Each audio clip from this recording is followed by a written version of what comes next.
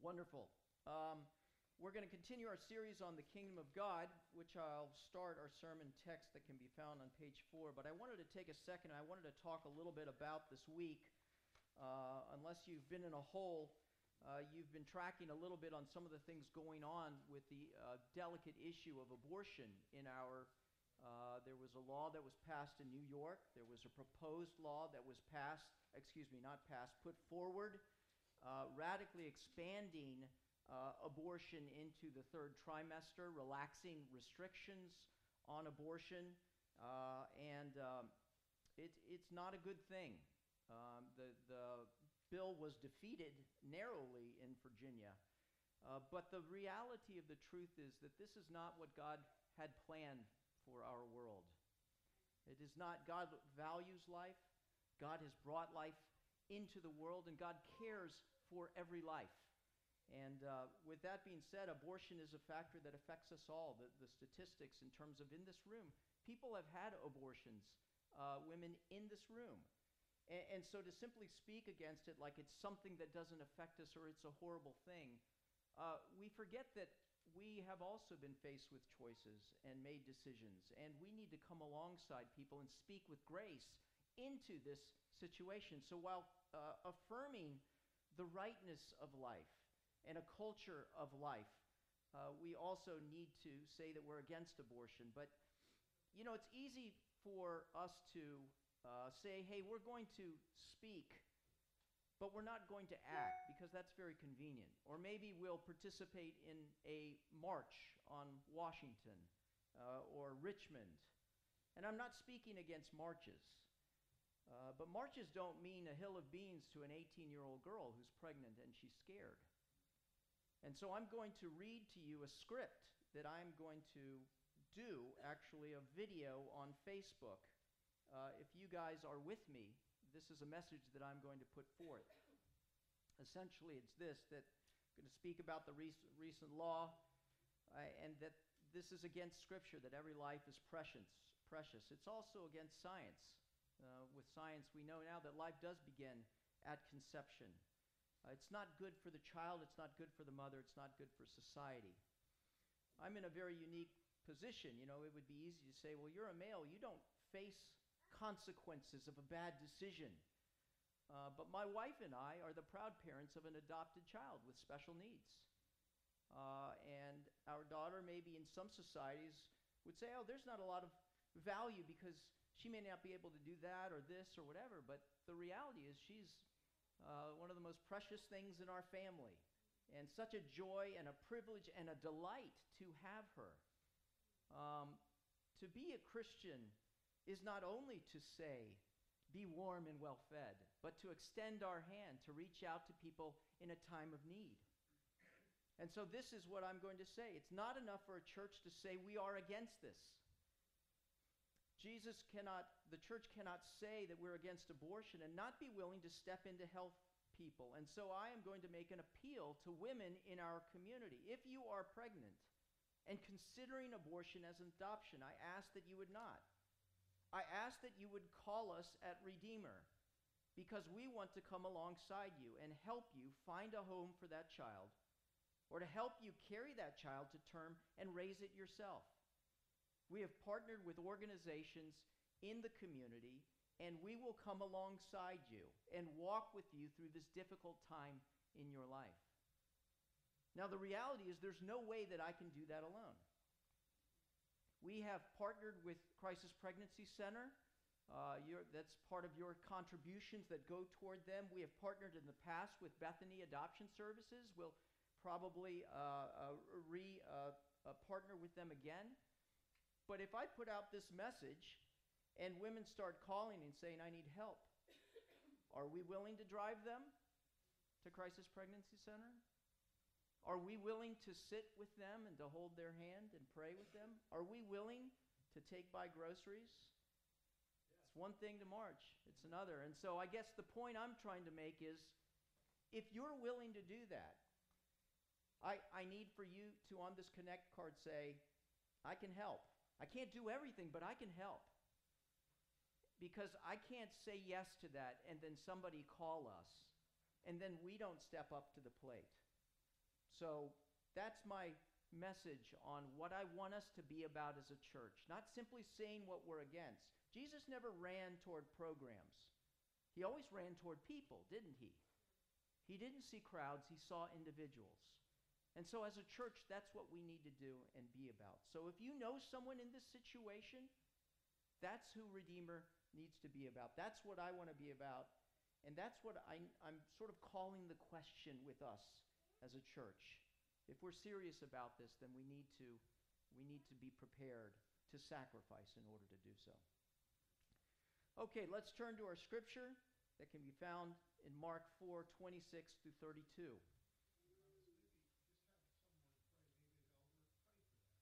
Okay. Ken, where are you?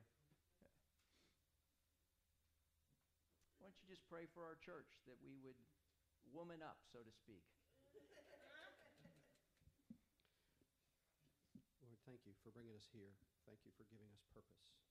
Thank you for filling us with your Spirit and for giving us the message of your gospel and equipping us to take it in all of its implications that we understand and even don't understand, to each other, to our families, and to our community. And Lord, so I pray for this call to take your grace, your love, your provision, your gospel to those who are in need and feel desperate because of a pregnancy, because of a situation in life that seems hopeless or oppressive or too difficult to bear. Lord, help us to come alongside. Give us opportunities and then enable us and equip and empower us to love and to provide and to minister and to speak truth in love. And Lord, I pray that people would come to know you, that babies would be saved, and that your kingdom would grow. Help us to do this in Jesus' name. Amen. Amen. So what we don't need, I think we have the money to help. What we need is hands. And so what I need for you, if you have time and a heart to be able to say on this Connect card, I can drive someone. I can take by groceries. I can sit with a woman. I can, whatever it is, I need to know what resources in terms of time and hands that are out there on this Connect card, and go ahead and put it in the bulletin, go ahead and put it in the offering plate, so I know when I put this out and somebody calls me, I can deploy some of our folks to come alongside and help. Okay? That's the call to action. All right, our scripture is Mark 4:26 through 32. Jesus spoke in parables about the kingdom of God. And he said, "The kingdom of God is as if a man should scatter seed on the ground. He sleeps and rises night and day, and the seed sprouts and grows. He knows not how. The earth produces by itself first the blade, then the ear, then the full grain in the ear. But when the grain is ripe, at once he puts in the sickle, because the harvest has come." And he said, with what can we compare the kingdom of God? Or what parable shall we use for it? It is like a grain of mustard seed, which when sown on the ground is the smallest of all the seeds on the earth. And when it is sown, it grows up and becomes larger than all the garden plants and puts out large branches, so that the birds of the air can make nests in its shade. The word of the Lord. Well, I said it earlier, and I believe it's true, that the most powerful things in the world often begin with a whisper. It's Marcus Andreessen, if you don't know that name, who came up with a browser he called Netscape in 1994, a way for people to communicate through the internet. And look at where we are now. It's Rosa Parks finally saying, "I'm not going to get off of this bus seat because it's just plain wrong." Love is one of the most powerful things that often begins with a whisper. I remember the first time I met my wife. There were not fireworks. There was not a sign in the sky. Indeed, my initial thought was, this woman has a lot of hair. And yet, there was a seed planted in my heart that grew larger and larger and larger. The The kingdom of God is kind of like that, isn't it? From the beginning, from the fall of man in Genesis, there is a seed that is planted, where God, through a promise, says that I will crush the head of Satan, and through you, woman, will come a seed who will do this. It develops throughout the Bible. And when it finally comes to earth and begins, it begins not with a bang, but with a whisper, with a baby, a small child in the middle of a backwards town in the middle of a nowhere country. Jesus is trying to communicate a truth to us through these parables. A parable is an earthly story that has a heavenly meaning. And Jesus is trying to communicate to us, if you are a Christian, that he has begun a work in the world and in you that will ultimately culminate in eternal life. He's trying to communicate to us that even when you do not see God working in your life, do not be discouraged. Rather, be expectant. For the kingdom of God has come, and the kingdom of God is at work. But we need to unpack what is this kingdom of God and these parables, these riddles, if you will. Really going to only look at two things. One, the fact that he has come to bring life, that there is something that is growing inside of the person who has proclaimed life in Christ. And the second, we're going to look at how this kingdom grows, because it grows unlike anything else, from the smallest to the biggest. In fact, it's much, much bigger than we could ever think or imagine. Well, let's begin that he has come to bring life. Jesus tells these parables, and the kingdom of God is as if a man should scatter seed on the ground. Or it's like a grain of a mustard seed when sown becomes the largest plant. I don't think it's a mistake that Jesus uses these agrarian illustrations specifically about life and growth, because the kingdom of God is about life and growth. When Jesus came, he spoke very clearly about who he was and what he came to bring. Jesus said, I am the way, and I am the truth, and I am the life. I am the resurrection and the life. If anyone believes in me, he will live though he dies. And if he dies, he will live. So Jesus is using this illustration of seeds to talk about the kingdom of God. And he begins with the first one. The kingdom of God is as if a man should scatter seed on the ground. Now, the point, of course, of scattering seed on the ground is to bring forth life, to bring forth a harvest or fruit. The soil itself has no life in it to bring forth these plants. It's inert in terms of it doesn't have a seed. It's receptive, if you will, hopefully, if you have good soil. But it won't grow anything without the seed. And so it is the man who comes upon the soil scattering the seed. He intends for a harvest. He intends to bring forth life. That is why he's scattering it. And apparently this soil has already been prepared. It's a very different parable from the one that he told earlier, in which he talks about the different types of soil, some on the rocky ground, where it doesn't have any nutrients, it doesn't bring forth life. Apparently this ground has been prepared. A good farmer prepares the soil before he drops the seed, so it will grow. And there is a need for growth, isn't there? Very clearly, Jesus speaks upon the fact that there is a necessity for life. As he said to Nicodemus, unless one is born again, he cannot see the kingdom of God. And unless one is born of water and the Spirit, he cannot enter the kingdom of God. Have you ever wondered where death came from? Because God did not design humanity to die. He designed us in his image to live forever as his created beings. How did God bring man to life in the first place? In Genesis 2, it says that he took the dust of the earth and he formed up a man. So he looked like a man, and yet he had no life. And then it says that the Lord God formed man from the dust of the ground and breathed into his nostrils the breath of life. And the man became a living being. Now this breath that comes from the mouth of the Lord, this breath of life, The Hebrew word for breath is synonymous with the Spirit of God. Spirit and breath. He put his Holy Spirit into man, and he vivified, if you will. And God energized man and woman to live after him. But he gave specific instructions to him, did he not? That you shall work in the ground, and you shall bring my image to the four corners of the earth, but you shall not eat from this particular tree, because if you do, you shall surely die. And man and woman ate from that tree, but they didn't keel over dead, did they? Was God lying? Was he simply trying to trick them? No, they did die.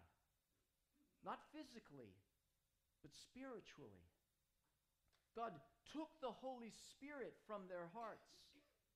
He kept them on a life support, so to speak. And as soon as he took that life from man, death entered into the world. It's no surprise that in the next chapter, Cain went into a field and he slew his brother. And death became a part of our world.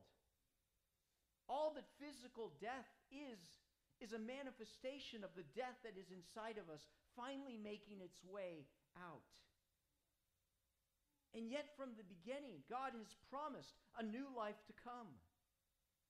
Remember that picture of the prophet Ezekiel that he sees of this valley of bones laying strewn throughout this valley. And God says to Ezekiel, prophesy to the bones and say to them, hear the word of the Lord. This is what the sovereign Lord says to these bones. I will make breath enter into you, and you will come to life.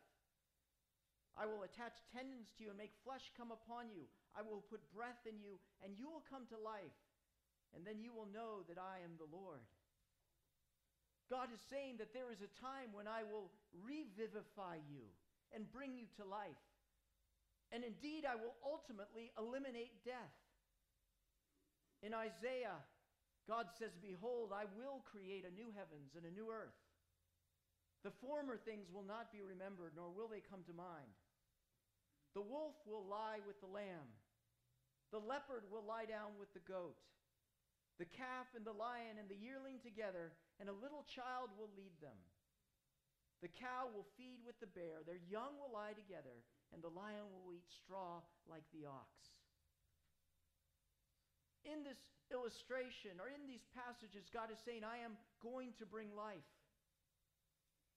But he's showing in this parable how he brings life. A man came, and he sowed seed in a field. And he sleeps and rises night and day. And the seed sprouts and grows, and he knows not how. See, what Jesus is saying is this life that I have spread, in the beginning, it's hidden. In the earth, so to speak. Hidden from full view. And yet quietly, inconspicuously, the seed opens. And conception begins. And this stalk of wheat begins to grow. Slowly, imperceptibly. As the man sleeps and rises, day and night. Indeed, the farmer doesn't even know how it's happening, but it's happening. The life is beyond him, so to speak. And the earth produces by itself first the blade, then the ear, and then the full grain in the ear. Anyone who's kept a garden can recall with delight when they see that first sprout out of the soil as the plant begins to make a beeline for the sun. It's been hidden for so long in the darkness and in the cold, and yet spring has come. And it develops and develops. And there is a time when it's finally finished. But when the grain is ripe, at once he puts in the sickle because the harvest has come. What Jesus is saying is that eternal life, or I prefer to call it everlasting life, and the kingdom of God are synonymous. And they will come in full force when Christ comes back at the end of the world. And yet it has broken into this world. That with the coming of Christ, life is being implanted into the souls of men and women. Jesus said, I tell you the truth. A time is coming and has now come when the dead will hear the voice of the Son of God, and those who hear will live. That even now, though you may not be able to see it, though it's hidden and inconspicuous, it's growing in the hearts of men and women. See, the Israelites couldn't get that. And that's why Jesus was using this parable. They were expecting a kingdom that would come, that would vanquish their enemies, that would go from the outside in, so to speak. And Jesus is saying, the kingdom that I bring comes from the inside out. The kingdom of God is within the Christian. Earlier in the scripture that Catherine read, Jesus said, don't look for the kingdom here or there, for the kingdom of God is in your midst. It doesn't say the kingdom of God is within you. That's an incorrect translation, because he was speaking to the Pharisees, many who were not believers. What he is saying was that I am in your midst. I'm bringing the kingdom of God to you.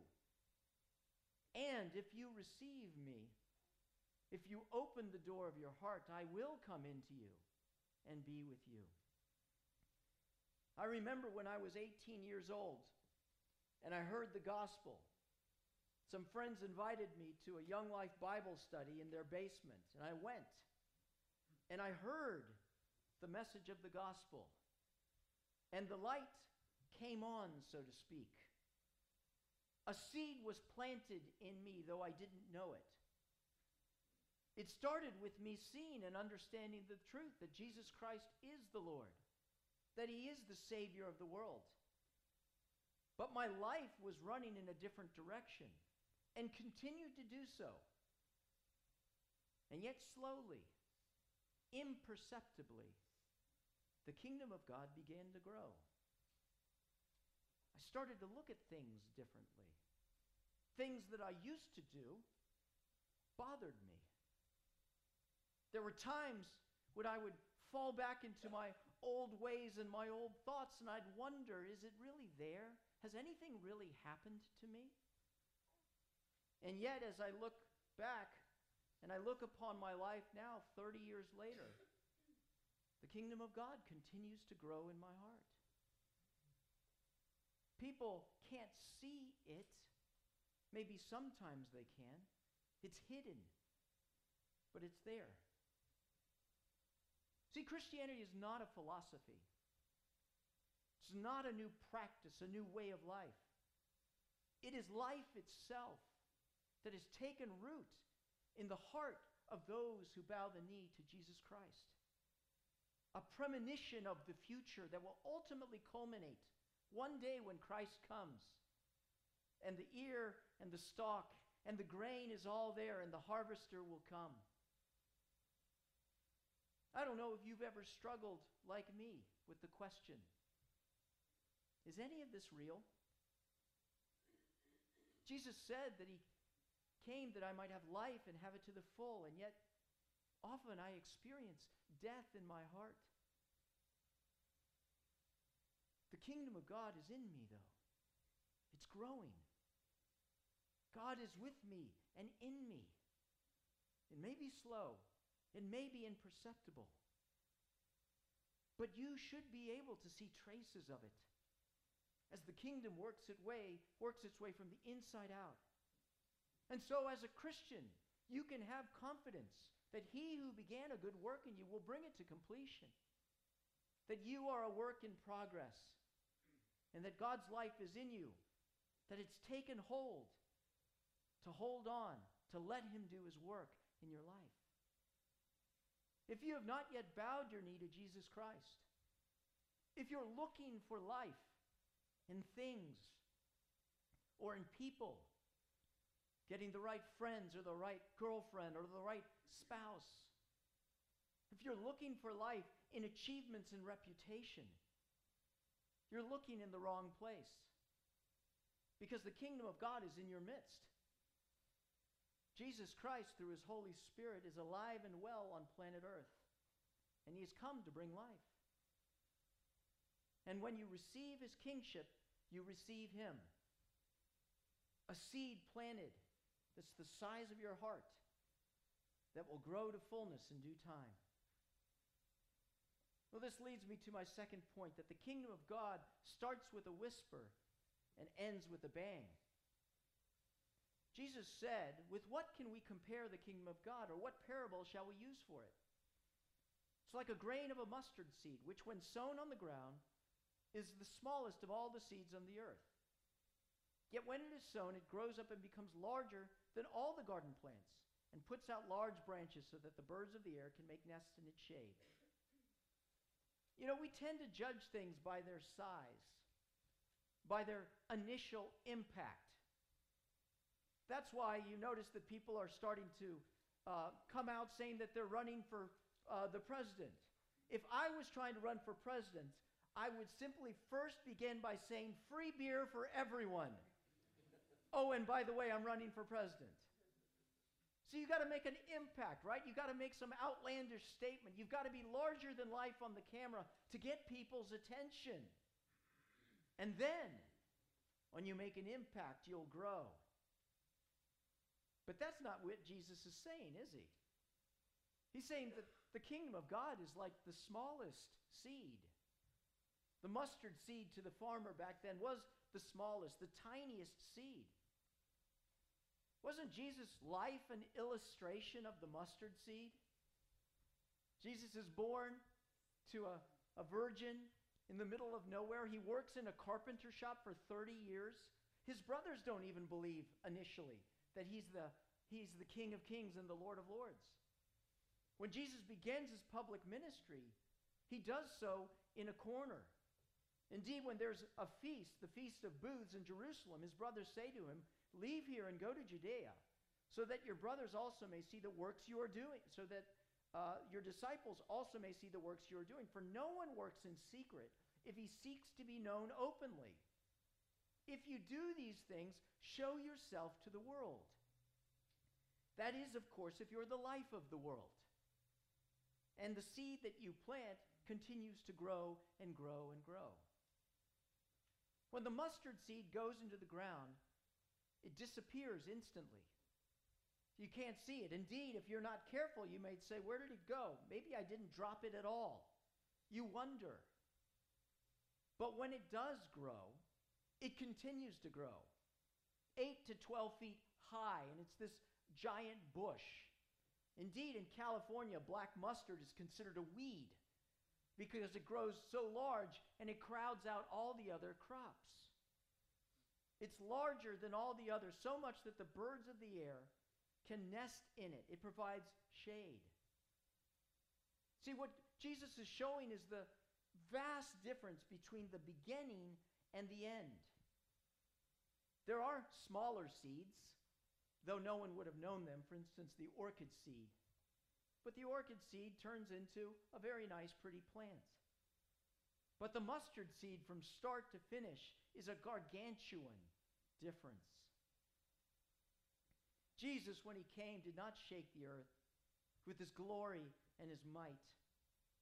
He communicated through the Holy Spirit to shepherds, and then called fishermen and ex-tax collectors and ex-terrorists and said, "Come follow me." And yet the kingdom of God continues to grow, does it not?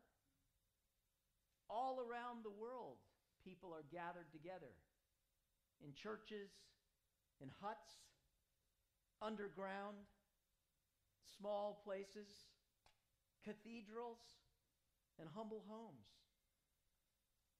You can go, Thomas, anywhere around the world, and the kingdom of God is there.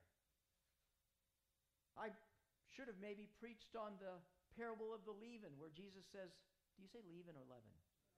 Leaven. Thank you. Thank you very much. It was a test. The kingdom of God is like yeast that a woman took and mixed into the large amount of flour until it worked all the way through the dough.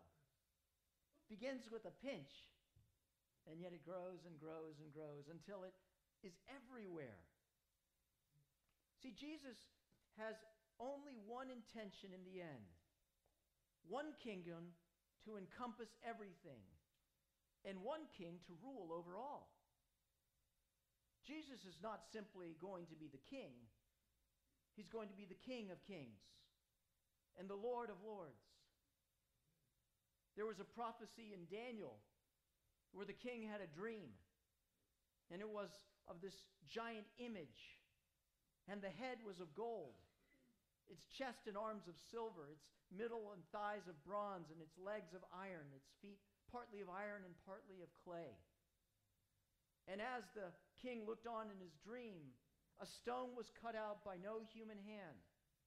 It struck the image on its feet and broke them into pieces.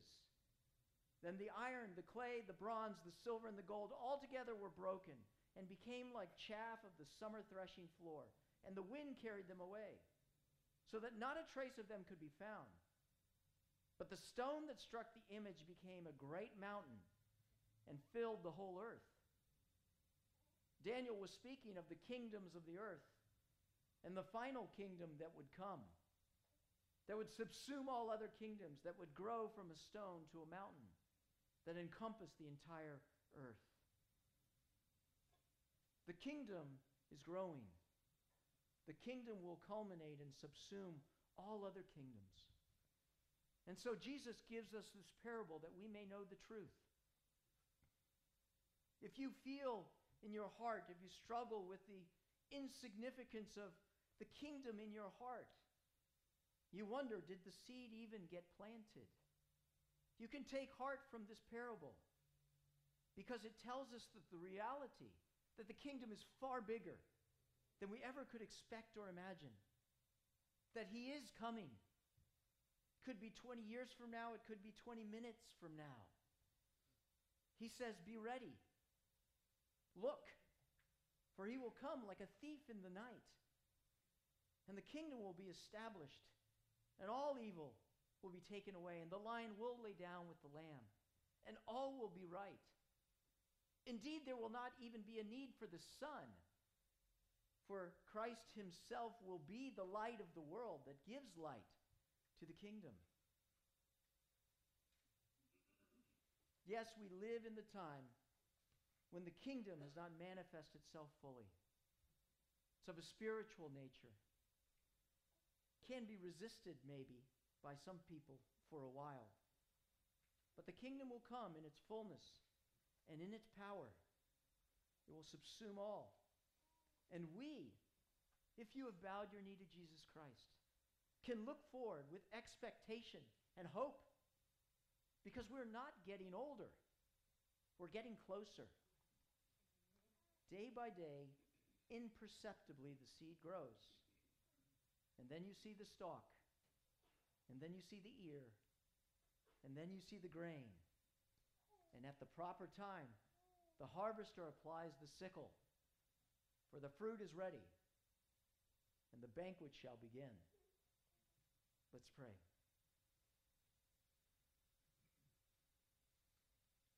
Father, we thank you for this truth, that the most important thing that you wanted to change in the world was not the world, but us.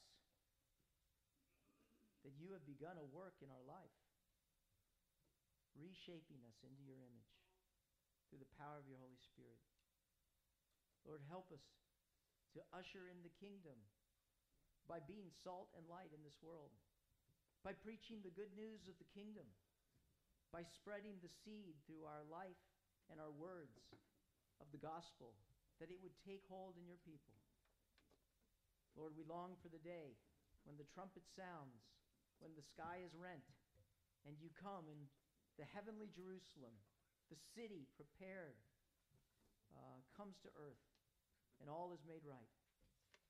Let us be satisfied with nothing less as we sojourn on this earth. We pray all of this in Christ's name. Amen.